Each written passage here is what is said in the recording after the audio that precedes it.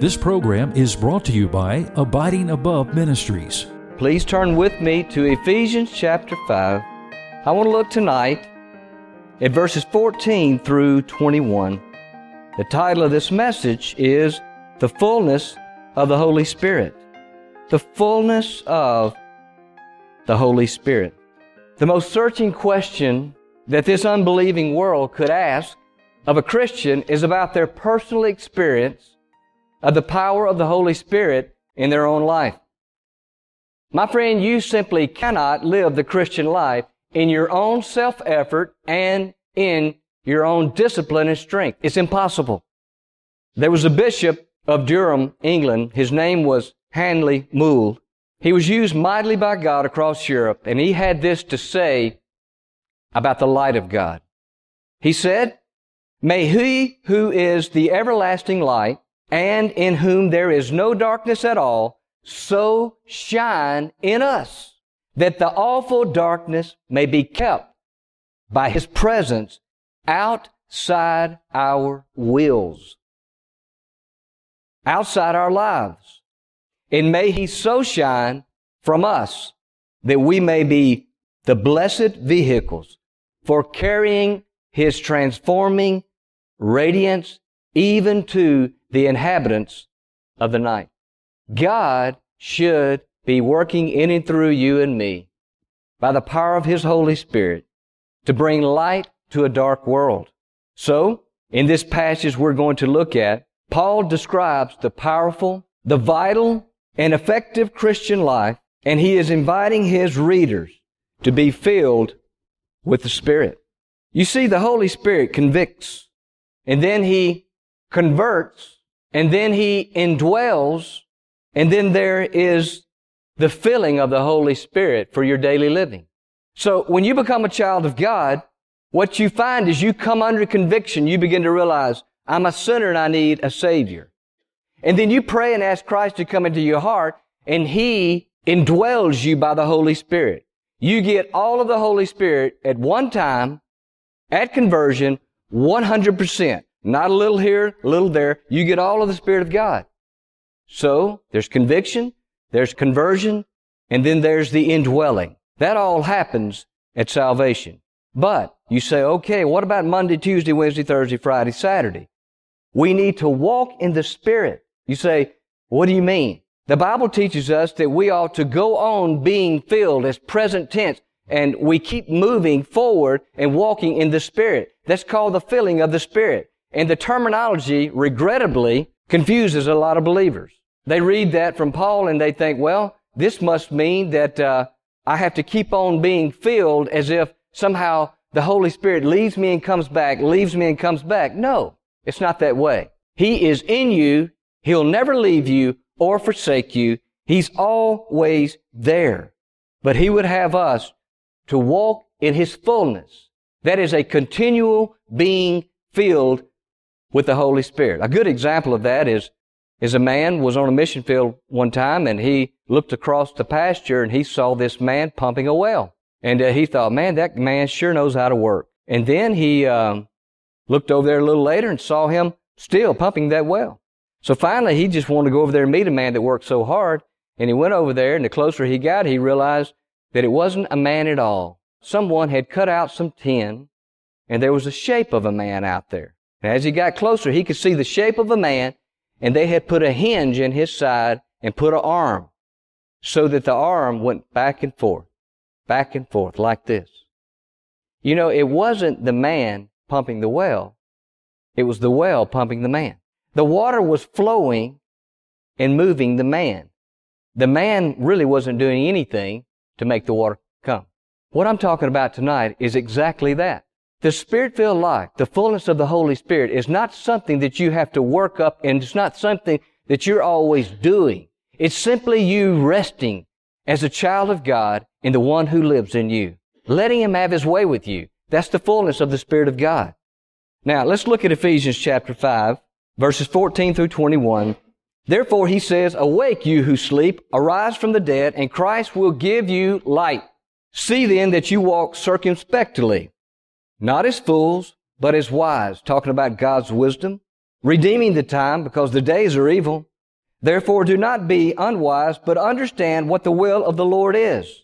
And do not be drunk with wine, in which is dissipation, but be filled with the Spirit, speaking to one another in psalms and hymns and spiritual songs, singing and making melody in your heart to the Lord, giving thanks always for all things to God the Father in the name of our Lord Jesus Christ, submitting, look at that, submitting to one another in the fear of the Lord.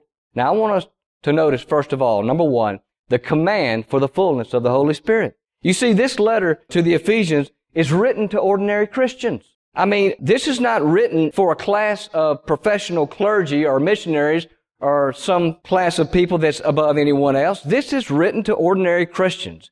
To be filled with the Holy Spirit is not just for a select few. There's nothing special about me at all or anyone else. We're all one in Christ, indwelt by the same Holy Spirit. It's for all of us. There's a command for the fullness of the Holy Spirit. You say, well, that's just not for me. You know, I don't know my Bible well enough. Has nothing to do with it. If you are truly a child of God, it's not how much of the Bible that you know, it's how much of you does God have. And I promise you this, if you'll walk in the Spirit, in the fullness of the Spirit, you'll find yourself enjoying God's Word more, and you'll develop also in what you know of God's Word. But listen, we're all the same in Christ Jesus. The same God lives in you that lives in me. And we're to walk in His fullness. You see, to walk in the fullness of the Holy Spirit is the normal Christian life. It's normal. You say, what's normal? Jesus. This world thinks everything's relative. And they say, well, how can you say that you're normal and the way I do things over here, you say it's abnormal? I mean, how do you compare? Look, all of us need to look at the standard. His name's Jesus. He's normal. And everybody on the face of the earth, matter not culture or language, all should bend their knee to the standard who is Jesus Christ. Not me, not you, submitting to one another's standards, but all of us submitting to the standards that are written in the Word of God worldwide. That's the only way to look at that. So, there is the command for the fullness of the Holy Spirit. And there's two reasons to be filled with the Spirit. And the first one is this. It's to our benefit. You say, I just don't want to. You're crazy if you don't. It's to your benefit to live a life submitted to the Spirit of God. It's our benefit. The Bible says in John chapter 3, verse 34, that God the Father gave to His Son the Spirit, and that without measure. God the Father gave to Jesus, the Son, the Spirit, and He gave to Him the Spirit without measure. You know what that means? That means God the Father gave to you and me the Spirit without any measure at all. In other words, you can't wear God out. You can't deplete Him one iota. All of God is in you in the presence of the Holy Spirit. And when you live a surrendered life to Him, my friend, you'll never drain Him dry. That well will never go dry. It's to our benefit. We have all of Him without measure. It's like taking a teacup and dipping it into the ocean and wondering, I sure hope I don't one day run out here. It can't happen. He's been given to us without measure. It is our birthright as sons and daughters of God. To live a Spirit-filled life is simply to abide in the Holy Spirit who produces His life in and through us. It's not a life of striving and struggling. As someone said to me one day, said, you know what, this teaching I've never heard, but this teaching is, and then they blurted out, liberating. They realized, I'm free. Church is not drudgery. Reading the Bible is not drudgery. Sharing Christ with someone comes easily and naturally. So the command for the fullness of the Holy Spirit is for our benefit, but most importantly, it's for God's glory. You say, well, the chief aim of man is to bring glory to God. Right. I want to bring glory to God. Well, then deny yourself, take up His cross that you're identified with, and move forward in discipleship, because that's what He left us to do, and your life will bring glory to God. It's for our glory. You see, the Greek word for glory is doxa, and it has two meanings. It means splendor, magnificence, but the main meaning of doxa, listen, is the outworking of a character, the manifestation of a presence. The glory of God is the shining out of His personality, the shining out of His character, and He's in you.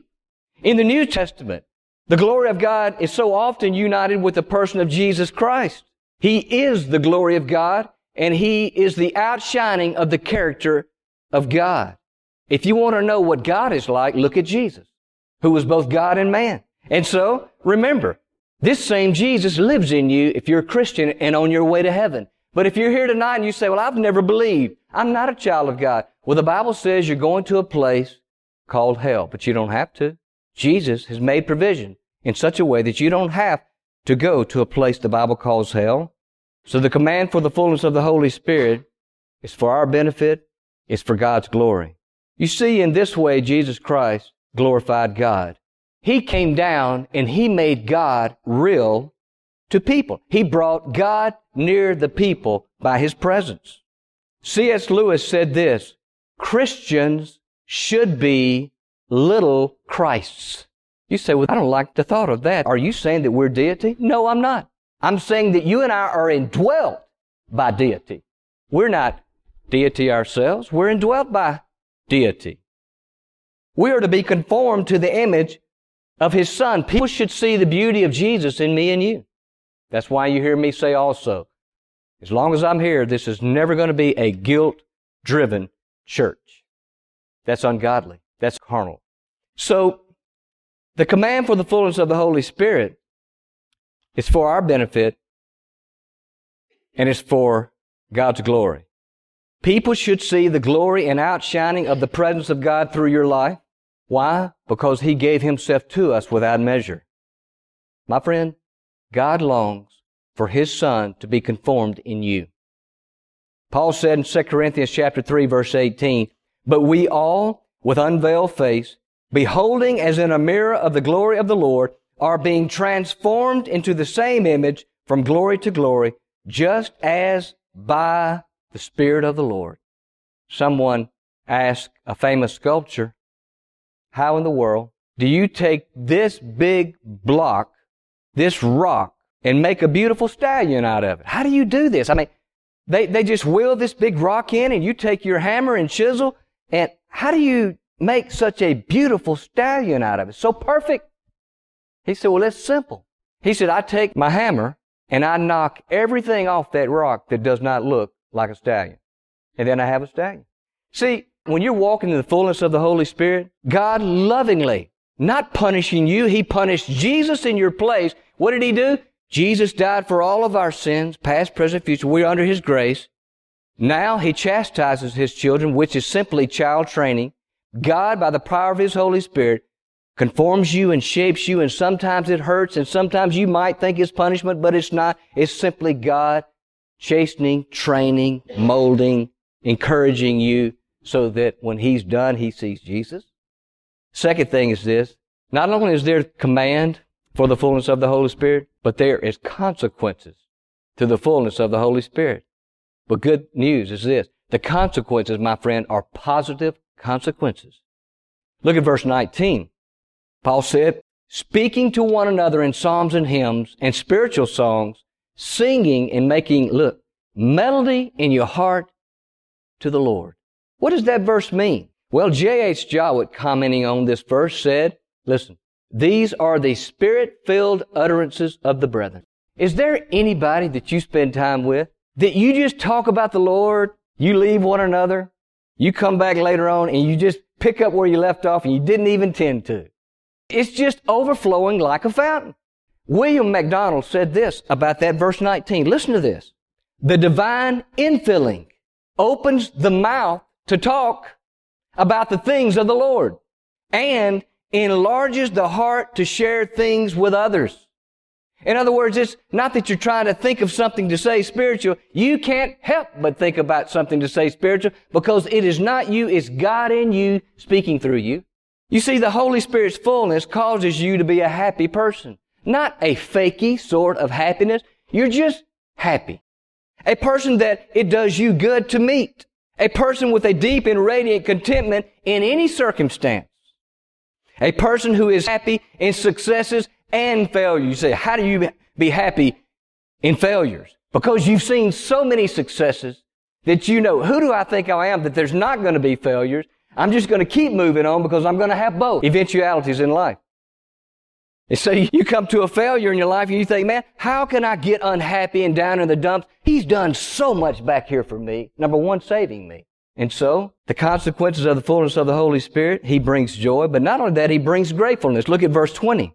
Giving thanks always for all things to God the Father in the name of our Lord Jesus Christ. You see, when a person is walking in the fullness of the Holy Spirit, remember, you're not getting any more of the Holy Spirit. You get all of Him at the moment of your salvation. The question is, how much of you does He get? And when you say, I want Him to have all there is of me, you are a person that brings joy. You are a person that brings gratefulness. You are a person who is able to do everything without grumbling.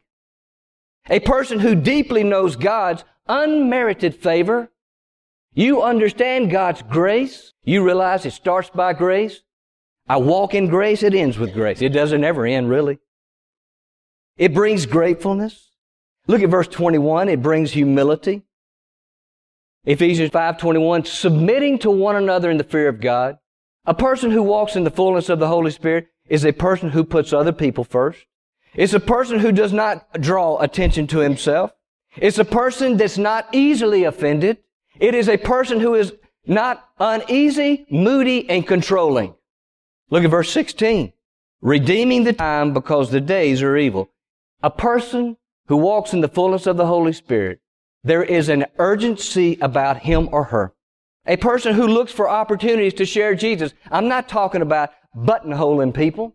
I'm not talking about some waitress standing up at a restaurant with 5 glasses of water on her tray and she's shaking like this right here and you got a gospel tract up in her nose or a big black Bible and she's saying, yes, sir, and I hope I'm going to heaven. You can't hope, brother. It says in Ephesians chapter 2.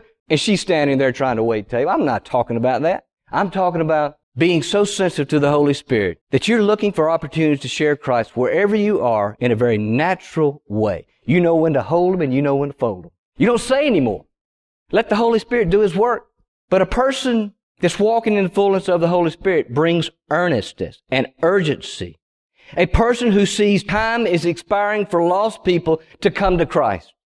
Look at verse 15. See then that you walk.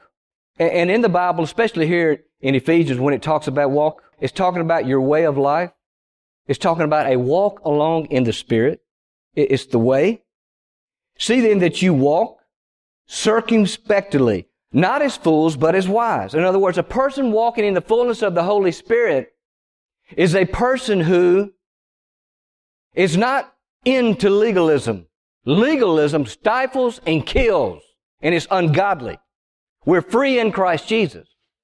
But there's nothing wrong with the admonition from the Apostle Paul to walk circumspectly. You say, well, what does that mean? Here's the picture. It's like a cat walking down an alley with broken glass everywhere. Just tiptoeing around that glass. You say, well, that's living in fear. No, that's being wise. You have to live your life and you have to walk through this life being wise with godly wisdom, because there are people you literally have to tiptoe past because of the way they are. There are things that you need to tiptoe through because it will bring you down. So a person who's walking in the fullness of the Holy Spirit is a person who pays careful attention to his behavior. Even your manner of dress and body language matters. A person who asks God for forgiveness quickly. Why? Because you can't walk in the fullness of the Holy Spirit with a besetting sin and sin in your life. So, those are very positive consequences of the fullness of the Holy Spirit. You say, Chris, I'm a Christian. I don't know if I'm that way or not. Well then, I love you, so listen. Ye are yet carnal. That's what the Bible says. You're carnal. You say, what's carnal? Carnal is a person who lives like a lost man, but he is saved. That's carnal. What I'm just described here, the consequences of the fullness of the Holy Spirit, is a spiritual man or woman, boy or girl. You say, Chris, I want this in my life. Well, then give up, let go, and let God. Third thing is the conditions of the fullness of the Holy Spirit. At the moment of our salvation, we receive all of the Holy Spirit. We do not get a little at a time. The bigger question is, how much of us does He have? Here are 4 simple words which may help us to see what it means to be filled with the Spirit. And the first word is this, longing. I pray that this message, maybe one person in here, but I pray multiple people, the message put a longing in your heart. I want this in my life. My friend, you have to want it. Luke chapter 1 verse 53 says, He has filled the hungry with good things, and the rich He has sent away empty. The question is this, do you want to be filled with the Holy Spirit? You say, maybe later in my life when I get to be a little older. My friend, that's a problem. You and I should be as gladly surrendered to the Holy Spirit as the alcoholic is to the bottle. Just keep going back. See, that's a substitute for the Spirit-filled life. It's alcohol, drugs. You say, but Brother Chris, what if I don't want to? I want to experience some things first. Trust me, everything you want to experience, it's not going to satisfy you. You'll be just like the story of the prodigal son. You'll come back one day, but man, you'll have scars that you'll wonder if you'll ever get over. The wise thing to do, young people, listen, is make your choice right now to say, I'm going to walk in the fullness of the Holy Spirit right now and forever. I'm just going to choose to do it. We say, what if I don't get a date? Phooey on a date. Man, walk with Jesus. Matter of fact, if you don't walk with Jesus, you'll get the wrong husband, wrong wife. Serious. You say, well, how do you say that? Because I'm older than you and I know. No, I'm saying this, look, walking in the fullness of the Holy Spirit is relying on the very wisdom of God that's in you by the Holy Spirit. And you're able to detect a fraud quickly. Be careful. Be a spiritual woman, be a spiritual man. Walk in the fullness of the Holy Spirit. Walk circumspectly. There needs to be a longing, but there also needs to be an asking. F.B. Meyer, great godly man, God used in a great way. He got to a point where he realized something's missing in my Christian experience. And figured it out that it was the fullness of the Holy Spirit. He didn't question his salvation. That wasn't the question. What's holding back everything that I read about God in the Christian? What's holding it back in me? And so he finally cried out to God with this prayer. He said, I can't go on living like this. I must have the best. Lord, I am not willing at the moment to give in, but I am willing for you to make me willing. So there's a longing and there's an asking. God will fill us if we ask Him to. Now I know that may go contrary to what some forms of theology would teach. They say, well, you're treating God like a bellhop. You're saying that you can just make God work through you at your whim whenever you feel like it. Luke chapter 11:13 says, if you then, being evil, know how to give good gifts to your children, how much more will your Heavenly Father give the Holy Spirit to those who ask Him? Ask Him today. Say, Lord, I'm not willing, but I'm willing for you to make me willing. Or you can say, Lord, I'm willing. That's the smart thing to do, brother. And then there's a surrendering, a longing. This is what I want. I'm just going to ask God. And then a surrendering.